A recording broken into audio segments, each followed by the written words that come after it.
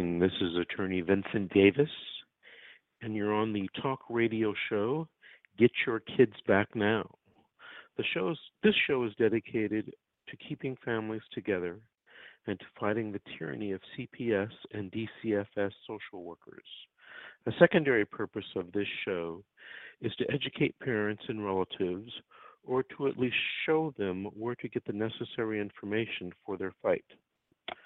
The final purpose of this show is to remind the people that change can be effectuated at the ballot box at the state and federal levels.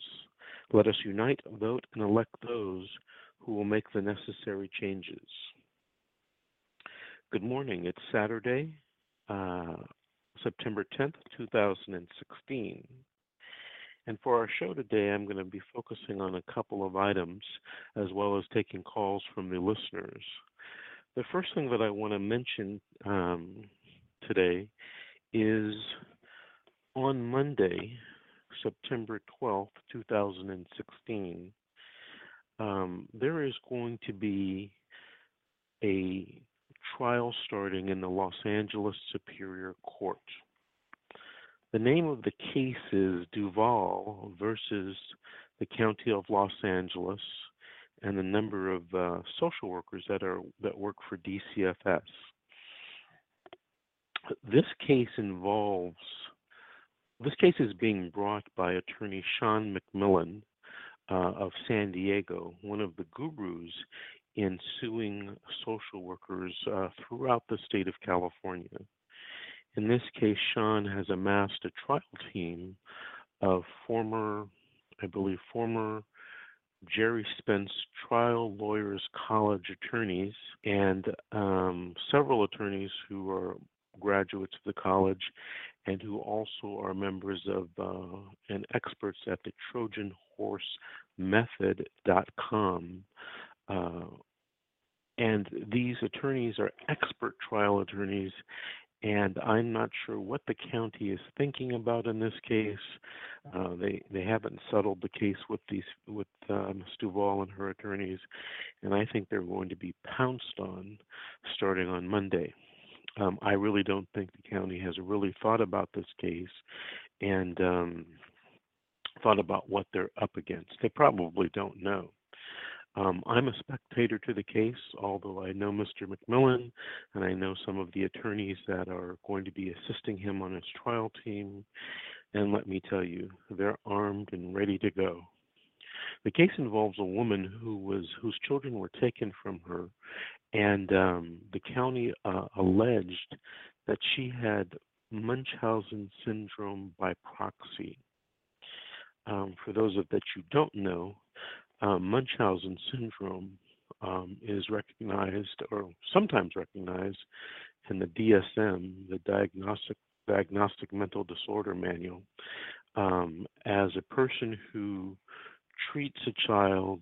It's a psychological illness that shows itself where a person treats a child for medical problems that the child doesn't actually have. Many years ago, I was involved in a Munchausen syndrome by proxy case. I represented the father, and the alleged perpetrator in the case was the mother. And there's the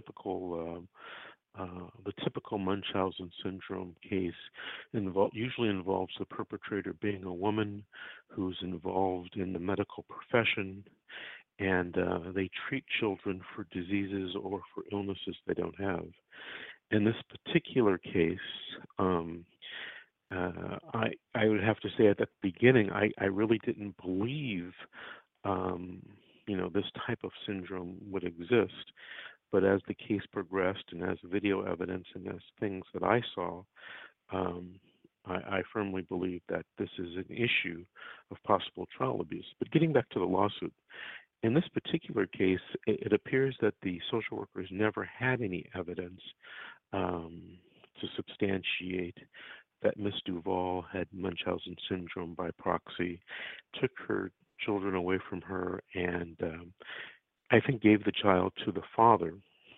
I forget if the case involves one child or more than one child, but basically gave the kid to the father, who Miss Duval did not get along with, and apparently still not does not get along with, and she never regained custody of her child. And even to this day, she is having difficulties, from what I understand, in the family law court, getting custody back and getting visitation. So it's an important case, in my opinion, and because it involves a woman who went to the juvenile court, lost her children on or child on false allegations, and never got her child back. And I think that if Mr. McMillan and his trial team prevail in this case, it's going to send a message not only to DCFS here in Los Angeles County, but statewide and perhaps nationwide, that when social workers do something and they take people's children away from them, that they may have to answer for their actions in a civil courtroom. The second thing, so good luck to Sean and that trial team. Sean has been asking folks on Facebook, by the way, to attend that trial for moral support, and so he has invited the public to go and to watch that trial. You can get the details of the department. I think it's 83 or Department 87 in the Los Angeles Superior Court at 111 North Hill Street in Los Angeles, California. And I think the zip code is 90012. But you can find Sean on Facebook by just searching for his name, Sean, SHAWN, McMillan, McMillian. Hope I'm spelling that right, Sean. And you can find his public invitation to attend that trial for support. Monday starts jury selection, and I think that it's something for everyone to see in the public, lawyers, parents, family members, to go down and watch this trial, watch our system of justice in action, and watch the county and social workers from Los Angeles County be held responsible for actions that they did to this poor woman. The second thing that I want to talk about this morning is a organization that I am helping to found. We literally just put up a construction page for the website, and the name of the organization is FamilyLivesMatter.org. FamilyLivesMatter.org, and it is a website geared to three things, but the main thing it's geared to organizing people on a national level, on a state level, and on a local level. And we want to organize these people to help them make recommendations to each other with respect to voting, and that's voting for federal legislators and Congress at the House of Representatives and the Senate levels. Also voting for state legislators who make laws that affect people and families in the juvenile courts throughout the country, and also to vote in or out local judges who are making decisions about families and about children in the juvenile court system. In 1990, an organization was started in Los Angeles, and it was called Rock the Vote. And you can look it up on Wikipedia for its history and explanation of what it's done. But what it has done, and what I believe FamilyLivesMatters.org can do, is it can effectuate the change that we need in the laws and in the judges to help us keep families together.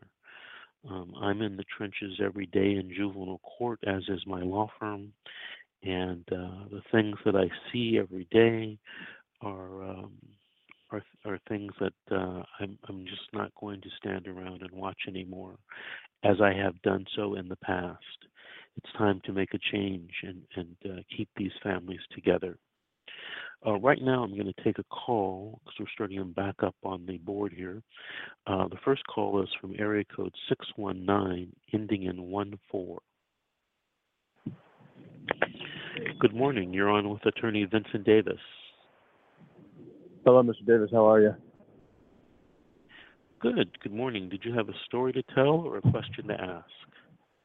Well, actually, I spoke with you last week, and I was want to say thank you for the advice that you had given me. I was really quite the story to tell, but we went over it already a little last week. I was interested in Mr. McMillan because one of the things that you had mentioned when I spoke with you last week was that you felt that, well, when a CPS worker lies or when there's false allegations or false reports, that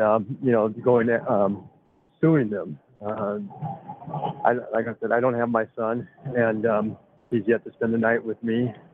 I was the non-offending parent, and I have had no dirty drug tests or had any reason for them to not give me at least unsupervised visits yet.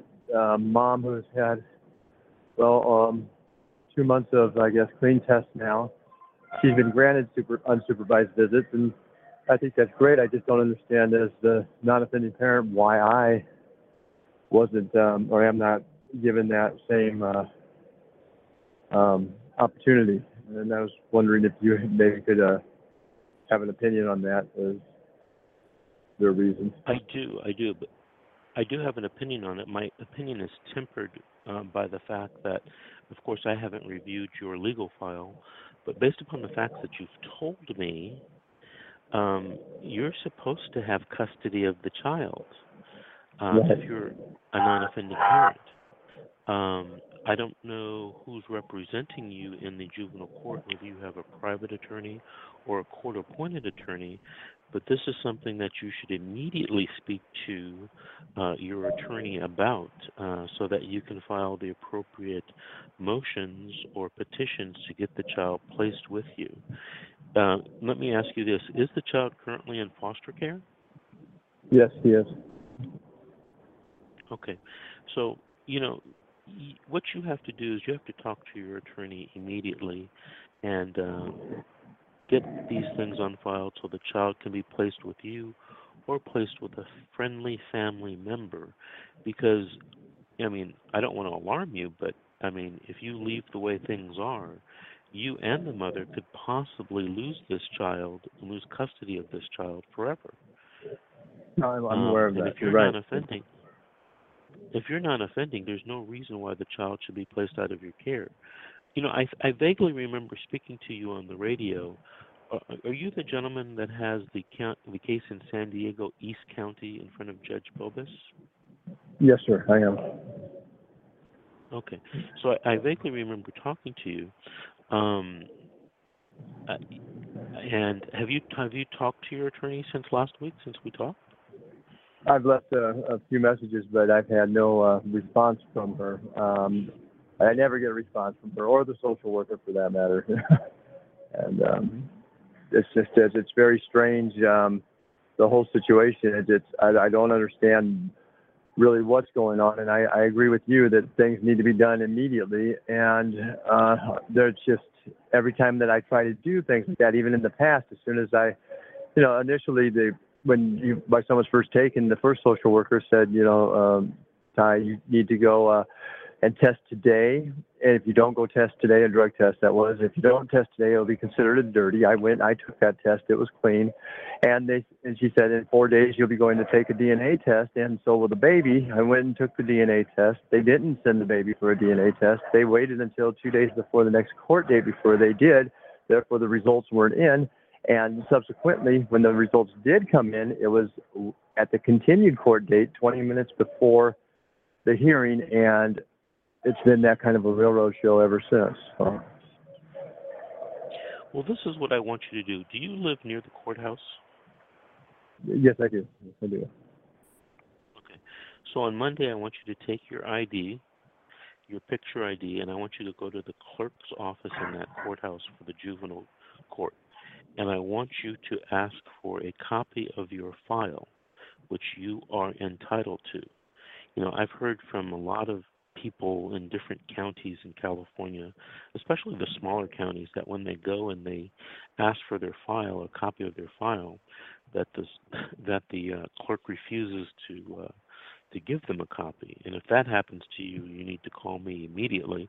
But I want you to get a copy of your file. Then I want you to take it to Kinko's or someplace, have it scanned, and I want you to email it to me with a note asking me to review it and, reminding me that we spoke on the radio show. And then you and I need to have a free consultation where I'm going to tell you exactly what you need to do so that you can get custody of your child. Okay? Yes, sir. I'll do that, Mr. Davis. Thank you very much. I certainly will. All righty. Thank you. Bye-bye. Thank you. Bye-bye.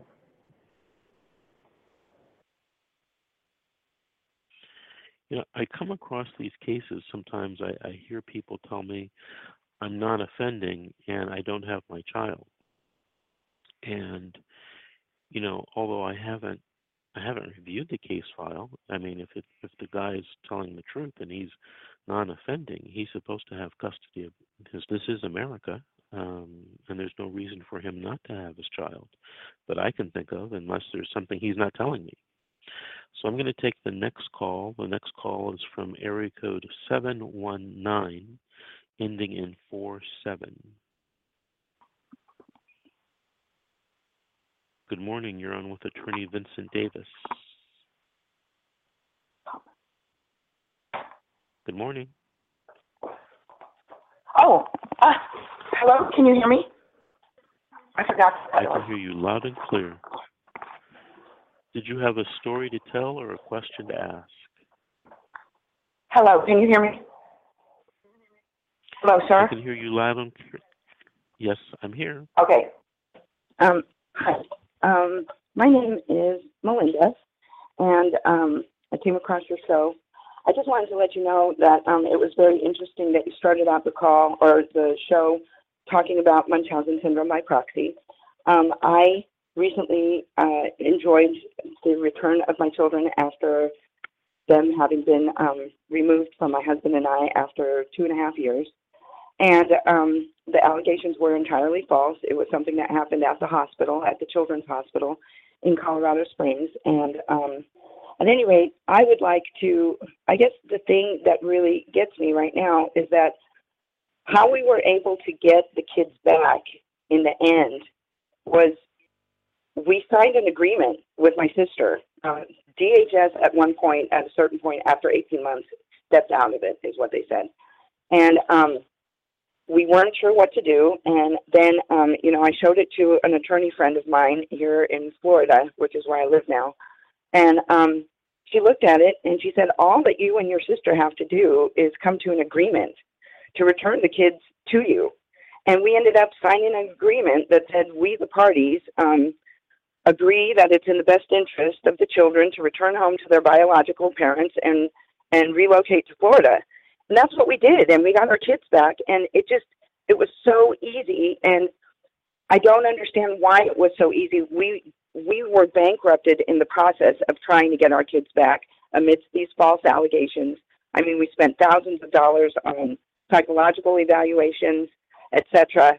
And now I have many friends who have actually lost their kids, and I'm not sure what the mechanism was that permitted us to get our kids back that way. I'm not sure if it's because we refused to sign the consent and release form we refused to sign any of the paperwork from the very outset. And I'm just wondering, what is the importance of the consent and release form? They tried to jail me at a certain point for refusing to sign that form. And so obviously there was something very important about it. But I feel like it was our refusal to sign that paper is part of what allowed us to get our kids back. We didn't even have the paper notarized that had the kids return home to us. We just signed it amongst ourselves, and they gave the kids back to us. That's very interesting. Now, you mentioned at this time you were having a case in Colorado?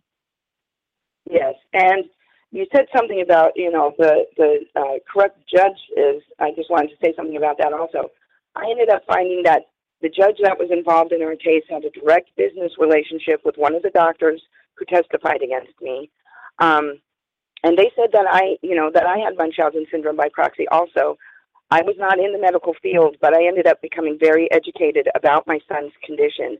And I also had a blog where I wrote about the situation, and I exposed the players and the judges and the caseworkers, because I'm an investigative journalist, and I found out lots of things about these, the people that were involved. But like, I found out that the judge in our case was actually also practicing law in Telluride at the same time that he was sitting as a judge. And when I said these things, they made sure that I had almost no opportunity to get any of my statements on the record. But on the day that they were about to jail me for contempt of court for refusing to sign those documents, I sat on the stand and I said that I had discovered a business relationship between him and one of the doctors. And then I also said, I didn't say anything about knowing that he was also practicing as an attorney in Telluride, but he stepped down off of the bench. He didn't just step down off of our case or recuse himself. He ended up all of a sudden retiring the very next month. And so I'm just curious it just seems like a lot of it was for show. A lot of it was smoke and mirrors. And a lot of it, I've always aspired to become an attorney, but now I'm 49 years old now, and I am driven to become an attorney because it seemed like it was all contract law. It all seemed like when it came down to it, it was contract law. And if I had known how to defend myself from a contractual position, that none of this would have even happened. So I'm just curious to hear what you have to say about that. Well, I have to preface with what I have to say with the fact that I'm a licensed attorney in the state of California. I'm not licensed in Colorado, so of course it's illegal for me to give you legal advice. But I can tell you what I think. I think that you probably got your children back because you wrote a blog and you've disclosed a lot of things. You brought a lot of things to light that people didn't think were going to come to light. And I think that judge, that's no coincidence that judge stepped down off of his case and then retired a month later. I don't know. I have some relatives that live in Denver, but I don't know anything about Colorado law. What I would suggest that you do is that you talk to an attorney in Colorado. There is a possibility that you and or your children may have substantial rights that have been violated, and that you have a civil rights action, at least under federal law, to sue some folks and perhaps be compensated for the loss of your children for 2.5 years.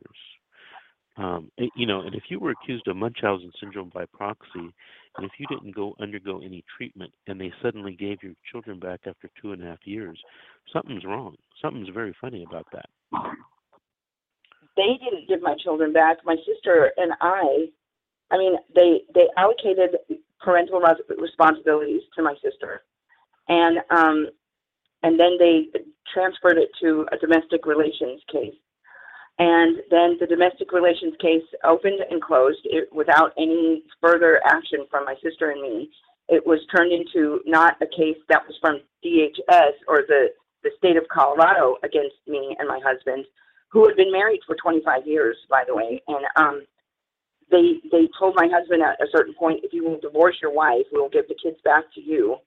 And it just all was craziness. It was so crazy. But at any rate, we are so afraid of ever setting foot in a courthouse again. I would never take legal action against them or try to sue them in court without knowing that I had either the legal background to actually be able to represent myself, or that I have the money to retain an honest attorney. The attorneys that we had, the court-appointed counsel that we had, was so corrupt. It was crazy, all of the things that I found out that these people were involved in. And it was just a very ugly situation. But in the end, it was just an agreement between my sister. The domestic relations case they designed it so that it was a case that was my sister versus me. And when I was able to explain to my sister that all we needed to do was come to an agreement that it was in the kid's best interest to return home to me, or to return home to my husband and me, we just signed this paper. I mean, I was able to enroll them in school. I don't know what happened for the past 2.5 years. It just seemed like it was all for show, and I don't understand why some people have their parental rights actually severed, and what mechanism allows them to sever it. And it just seems like in the end it comes down to that initial consent and release form.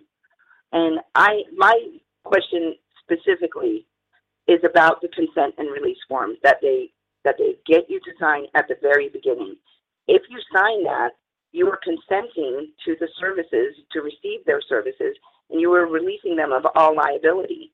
And but the way that they have it written is it's like, I consent to they make it sound like it's an information sharing. I consent to allow you, and I release this information, but that's not what the consent and release form actually is.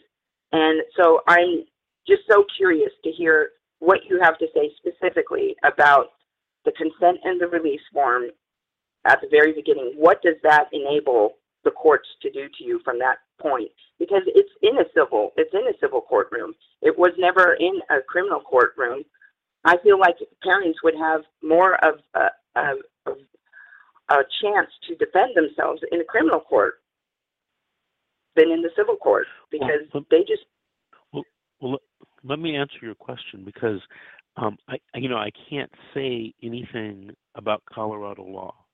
I don't know anything about a consent and release form. They don't have that in California. There's no such, they don't have that particular tool or document in the beginning of a juvenile dependency case in California. And I'm not familiar with Colorado law. But I want to thank you for calling from Florida about your Colorado case. It's good to know that people from around the country are listening, and it's somewhat comforting in a weird way that knowing that these CPS and DCFS cases are going astray all over the country. You're not alone. I really admire you for doing what you're doing, because I know that families all around the country are unable to find an attorney that will listen, or that is even able to recognize. If they are able to recognize, they're ignoring the mass injustice that's going on, and the laws that are not being followed.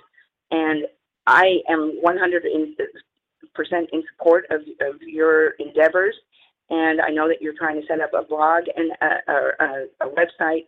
I would be happy to help with that. And anyway, I like I said, I have a blog that's been up since 2009, and I have exposed these people for... Why don't you give us your blog address so that we can all look at it? It is Spydrasweb. It's SPYDRASWEB.blogspot.com. Spydrasweb.blogspot.com. For that information, and I'll be checking your blog out, and keep listening. If you want to comment, in the comments are, I check the comments before they actually go up there, and if we are able to possibly make contact somehow outside of this forum, that'd be great. I don't need legal help anymore, but okay. Yeah, I do have a pen. Grab a pen, I'll give you my contact information. Okay, I got it. Let me know when, okay. I have the pen. My office phone number is 888-888-6582. 888-888-6582. And you can email me directly at V as in Vincent at VWDlaw.com. That's V at VWDlaw.com. Thank you for your call, ma'am, and please keep in touch with us. Bye-bye. Thank you. Okay, I'm going to take another call right now. Let's see. It's from area code 619, ending in 83. Good morning. You're on with Attorney Vincent Davis. Good morning. Did you have a story or a question? I have both actually.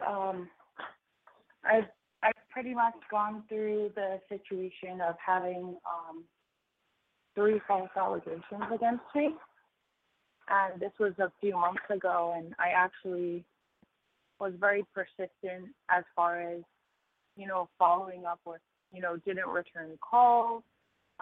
They just tried to kind of like avoid the communication with me, and at that time, I wasn't able to see my daughters for 30 days, and their father wasn't allowing me to speak to them over the phone either. So I was trying to call them to report that because he wasn't really following, what they had given him. And everything ended up getting closed out everything got closed out. 2 of them were closed as unfounded. The other one was closed as inconclusive regarding emotional. And basically the father is having, my daughters just say things in order to try to gain custody in a civil case that we have going on right now. And on Monday and Tuesday, I'm supposed to go back to court, and I just received a subpoena last minute yesterday saying that they're having the worker come to the civil court as a witness. And I'm a little bit concerned about, how that can go. What are my rights? Okay, so what city and state are you in? I'm in Linda Vista or San Diego, California. Okay, and you're going to a family law case in San Diego, correct? Actually, it's in Vista. That's where we originally started the case. Okay, but that's in San Diego County, right? Yeah. Mm-hmm. Yeah. Okay, so a social worker can be subpoenaed to the family law case to testify either for or against you. Some social workers come and they claim that they can't testify under Welfare and Institutions Code Section 827, but that's not actually correct, and the family law judge can make them testify. And if you didn't subpoena the social worker, the other side did, and the reason why, they're hoping that the social worker will come in and testify to the investigation she did about allegations of child abuse that were made against you, and probably made against you by the father. So it's great that 2 of the allegations were determined to be unfounded, because you and your attorney can bring that out on examination or cross-examination of the social worker. And it's pretty good that the 3rd allegation was found to be inconclusive, so that there was no evidence of child abuse found against you. So the 3 alternatives the social worker has is unfounded, inconclusive, and conclusive. So it sounds like that you're in a pretty good situation, and you shouldn't worry too much, from what you've told me so far, about the social worker testifying. Just make sure that you and your attorney, when you examine the social worker, make sure that she states that 2 of the 3 allegations were totally unfounded, and that 1 of them was inconclusive. So there is no finding of abuse against you. So in my opinion, and I don't know all of the facts, of course, but in my opinion, Now, from what one you've other told thing me, is this social worker testimony is not going to hurt you. But go ahead. One of the things is what? well, in the past, he's been trying very hard to get custody of the girls, and I think for like a financial benefit. And I have about 17 other unfounded calls again, 17 other unfounded calls or investigations that have been made against me. And it's just, it's scary when somebody keeps calling over and over and over again, when you're getting, 3 at the same time and stuff. And I think he kind of coached my daughter that I name call them, and, it's simply not true. Right. Well, you don't be surprised if the person that's calling over and over again, or persons, is the father or the father's proxies, trying to gain an advantage over you in the family law case. If he also is trying to convince your child to make statements and to testify against you, that alone can be a basis for you to gain custody of the child or the children. If a parent is found under the family code in California, if a parent is found trying to influence the child against the other parent untruthfully, that's a basis for the judge to change custody. So that's something that you should be talking to your attorney about when you're getting ready to prepare for this hearing. Now, would proving that be very difficult, because this is what's happening? No, it's not very difficult. I mean, it's not a slam dunk. My daughter made a false report to the police saying that I locked her in a bathroom, and they came to my apartment and they came and looked. There's no lock whatsoever on the bathroom door.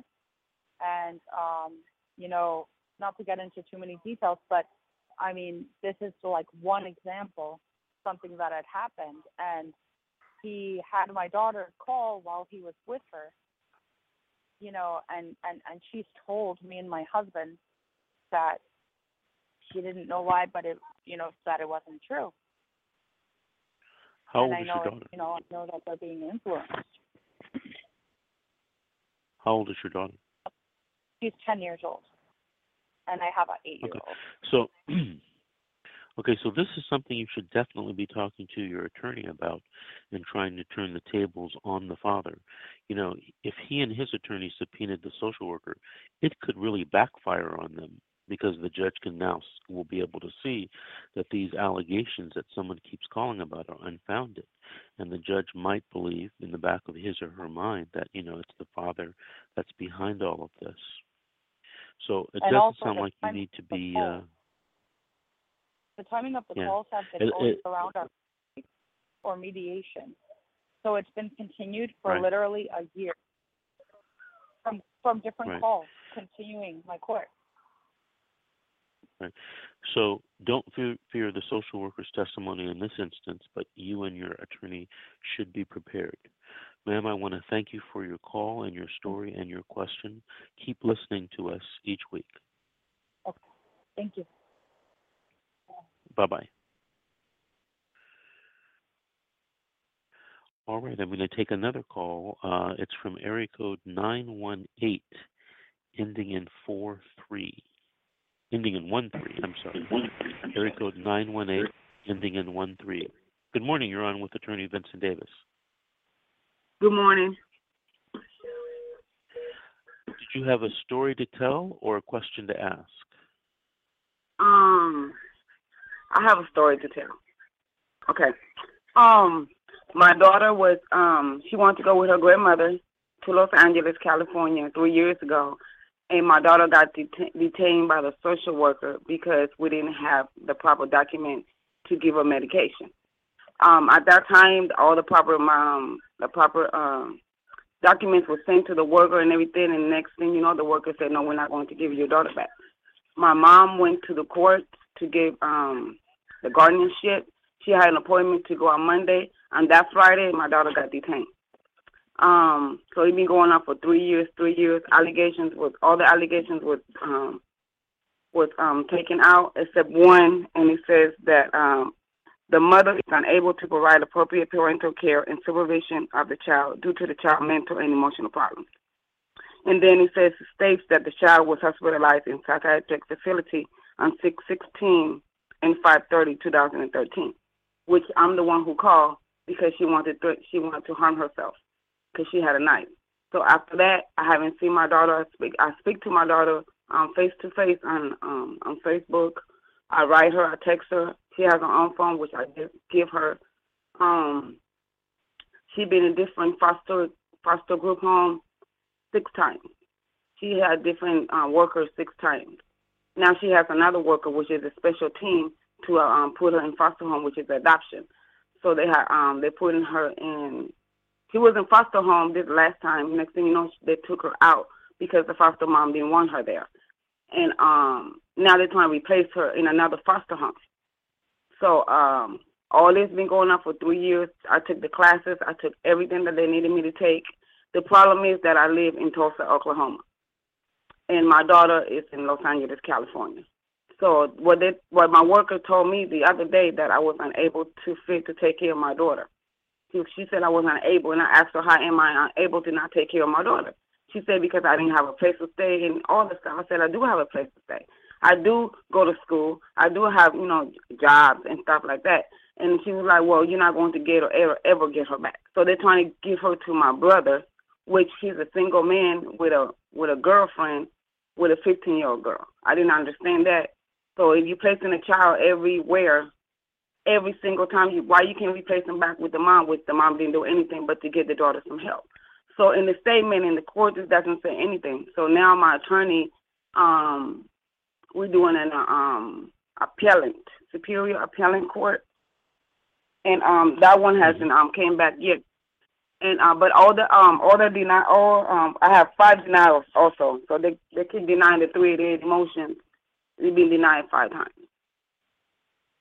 So my question is, if you getting help for your daughter because she asked, why would they detain the child? I think it should be a law. The parents should not be accountable for something that is trying to help their kids.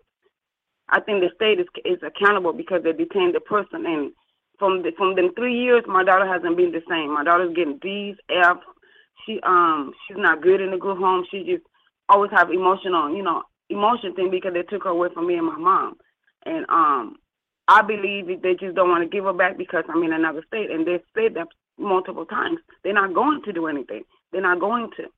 So it's nothing that I could do, and what do they want me to do? What can they do? And I asked them, and they was like, it's nothing I could do for you. So they treat me like, like I am a bad parent because people do call, and people call constantly, like every 5 minutes for no reason. People should be accountable for their own actions, whether you're a worker, a lawyer, an attorney, a parent.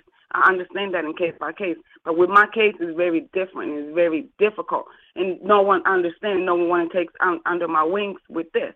It's just really sad that parents have to get separated from their own mom, their own family. You get separated from your own family. And the workers, they do tell the kids, that it's your mom's fault. They do tell them that because my daughter tells me this all the time. She don't want to be there. She's been asking to come home, and they won't let her. They say, no. It's always an excuse. And she always, she's just very, very upset because she wants to come home, and they won't let her come home. Now they're trying to put her with my brother in San Diego. Okay, yes. Ma'am, hold on a second. You say you live in Oklahoma and your child's in California? Yes. Have you ever been to California inside the courtroom? I went to California in May when the attorney told me, come get your daughter because we're going to release her to you. So I said, okay, well, I'll be there in a minute. I finished all my classes and stuff like that. So I went in May. No, I went in June. I'm sorry. I went in June. Wait, no, I'm sorry. I went in May, and I stayed there till June. I stayed there for like a month and a half. I did visitation with my daughter. They gave me monitor visitations all the time. So I didn't mind that. I don't care. That's my daughter still. And all we do when we see each other, we just cry. You can't help that emotion. You cannot help that emotion. So it's nothing that I can do. I tell my daughter I can't do nothing for her. I do see her like face to face because we do FaceTime. And she does call me because I do give her a phone. And I do give her things so she could get in touch with me. But they tell her, your mom haven't done anything, you're not going to come home because your mom. So they're always making us switch with each other. So I don't know, Okay, hold on a second. Hold on. Ma'am, do you have a pen and a piece of paper? I want you to write this telephone number down, okay? Okay. 888 888-6582. 888-888-6582. Okay. After the show ends at 9 o'clock, call that number about 9:15, 9:30. Okay. The secretary will answer, and I want you to book an appointment over the phone or via Skype. Skype is free, for us to talk more in detail about your case. Yes. Because from what you've told me, I think a great injustice may have been done you, and I might be able to help you, but I'll have to talk to you more in detail, and I'll have to review documents in your case file. But we'll talk about all of that when you make the appointment. Okay? Okay. And tell the secretary, hold on, tell the secretary that you talked to me today on the radio and that I wanted you to make an appointment for tomorrow, Sunday. Okay? Because I really would like to talk to you about this as soon as possible. I want to thank you for calling from Oklahoma about your California case, and I look forward to speaking with you tomorrow, ma'am. Okay? And keep listening to our radio show every Saturday from 8 to 9 a.m. Thank you. I will. Bye-bye. Thank you. You have a wonderful day. That's an incredible story. Lady sends her daughter here from Oklahoma to visit with the grandmother, ends up in CPS/DCFS custody. And what did she say? 3.5 years she hasn't seen her daughter? Unbelievable. Something's wrong with that case. All right, the next caller I'm going to take is from area code 808, ending in 42. Good morning. You're on with Attorney Vincent Davis. Good morning. I'm again calling from Hawaii. You're calling from Hawaii? Sorry, yes, and you've spoken with me a few times on the radio. I will just relate my situation, and maybe you can talk about it with the people so that they can get some advice. I went to court yesterday, and I'm sorry, I'm a little bit, I'm actually very, very drained and very exhausted because I'm fighting these people, and they're just beating the crap out of me and my kids. I've been having to represent myself because I've gone through just about, well, Hawaii is a very small pool, and all of the state-appointed attorneys that I've had about 3 to 4 of them, have not done anything to help my case at all. They've basically just tied my hands behind my back, and the time has dragged on. It's been more than 3.5 years that they've been torturing me and my kids, and I finally got to the point that I had to figure out how to represent myself. I recently had a private attorney, but I think that she was just so overwhelmed with my case and everything that they're trying to do that she just couldn't handle it. And so here I am again back in the position of representing myself. I filed a very hefty motion recently, and it was supposed to be heard yesterday. And after waiting the entire day to go into court, it was not heard, and it was just postponed until October 17th. So my daughter had some very, very severe injuries, and my kids are also undergoing extreme psychological abuse from the foster parent who's forcing them to call her mama, or else they put my kids in time out, and they have to hold their arms out in the air and go and lean against the wall, but they're not allowed to touch the wall. They have to lean into the wall and not touch the wall. So, of course, my kids don't want to, they've been complying because they don't want to be put through that, and they want to keep the situation in their foster care good. But it's just a really bad situation for my kids. The Attorney General, this is what I want to bring up, because my kids were never harmed in the first place.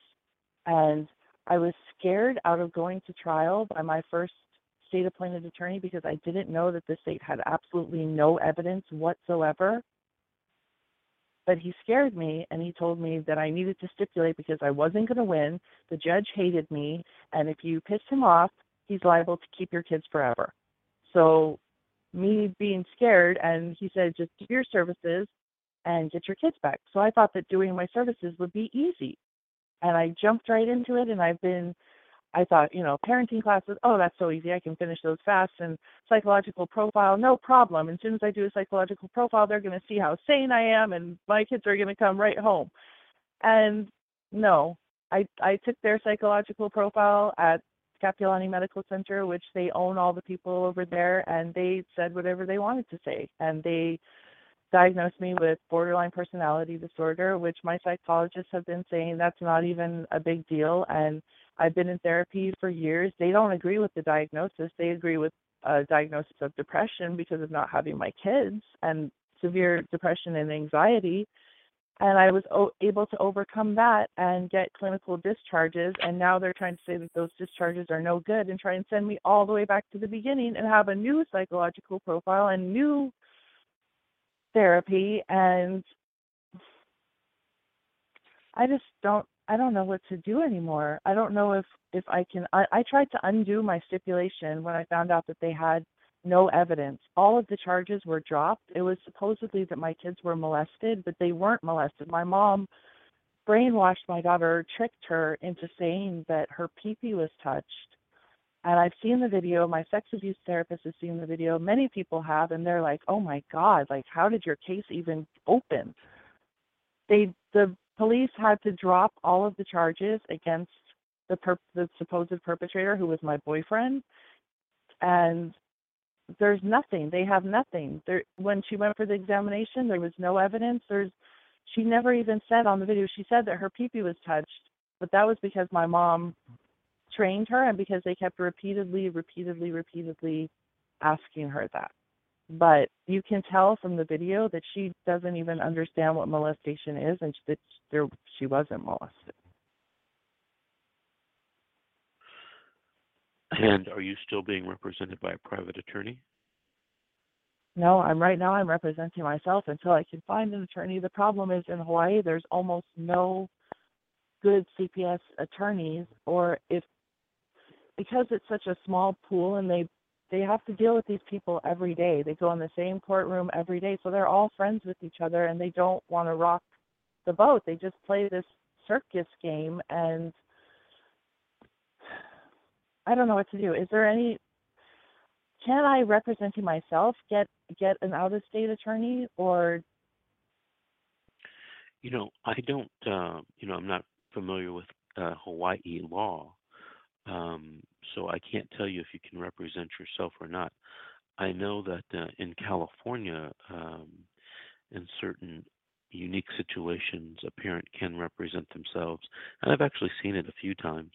And a lot of people argue under federal law, which would include Hawaii, that you have the constitutional right to, represent yourself. But again, I don't know the law in Hawaii, so I couldn't tell you whether you can or you can't. I could tell you that if you're in California, you could possibly represent yourself.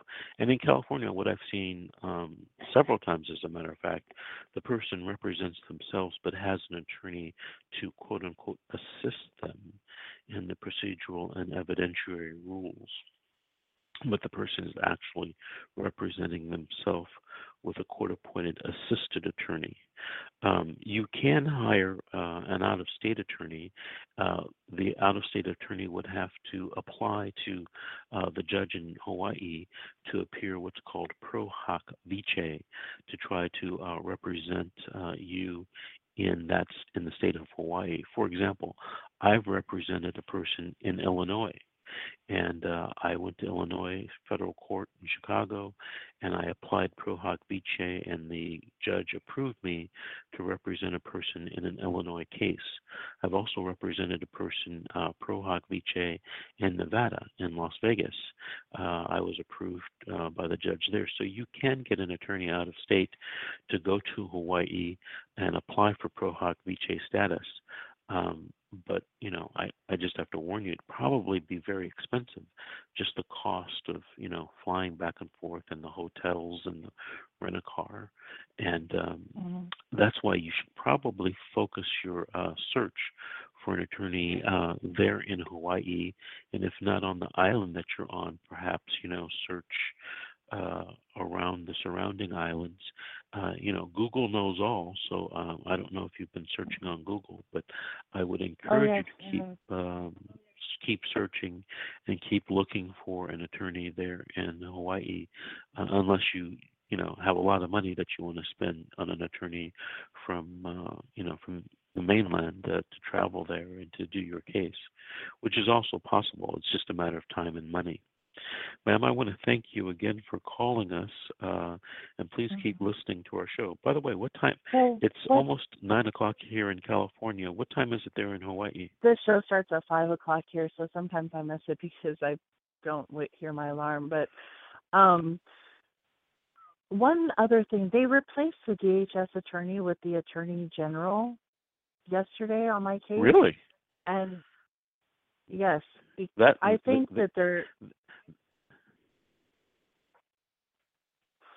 there's something very, very odd with my case. I mean, I noticed she's come and sat in the courtroom several times, especially because I haven't had a trial and I've been asking for one for years now, and they're refusing to give me a trial because they've now filed to terminate my rights, and they keep telling me that that's the trial that you're going to get. And I'm like, well, I haven't had a trial on the charges yet, and I tried to unstipulate, and I've been fighting to try and still get my original trial that they have not given me. And so with the motion that I recently filed, they decided, and the DHS attorney was a shark. I mean, he was really good, but I wonder why they replaced him with the actual Attorney General, and she's now taken over my case. They may be worried about you possibly suing them. I don't know. I mean, that's just a wild guess. I know that's a very unusual situation. If it happened here in California, it's usually because of some type of conflict of interest. I've actually made a couple motions over my career about disqualifying the local county counsel's office and appointing the state attorney general. And in some cases, they do disqualify the county counsel's office, but they have a private attorney who comes in and represents the social workers. He's a former attorney who represented social workers for the county counsel's office. And he's very skilled, very professional, and that happens when the county the county counsel's office has a conflict of interest. So there may be some type of conflict of interest, but that's something you're going to have to discuss with a local attorney. Ma'am, I'm running out of time, and I want to thank you again for calling. Keep listening. Goodbye. We have about 90 seconds left in the show, and there was something else I wanted to tell the listeners. Something else is very, very important is happening on Monday in our court system. At the main criminal courthouse in Los Angeles on Temple, something I think probably for the first time ever in Los Angeles, if not in California, is going to be happening at the Clare FOLTZ Criminal Justice Center, located at 210 West Temple, Los Angeles, California 90012. On that day, 4 county social workers are going to face arraignment and the scheduling of a preliminary hearing. They are 4 county social workers in Los Angeles are being criminally prosecuted by the district attorney's office for apparently some type of negligence and or lying in social worker reports that were filed with the court. 2 men and 2 women. Their actions or inactions on a case apparently or allegedly led to the death of a child named Gabriel. So before you go to Sean's case, check that case out, and we'll see you next week on the radio.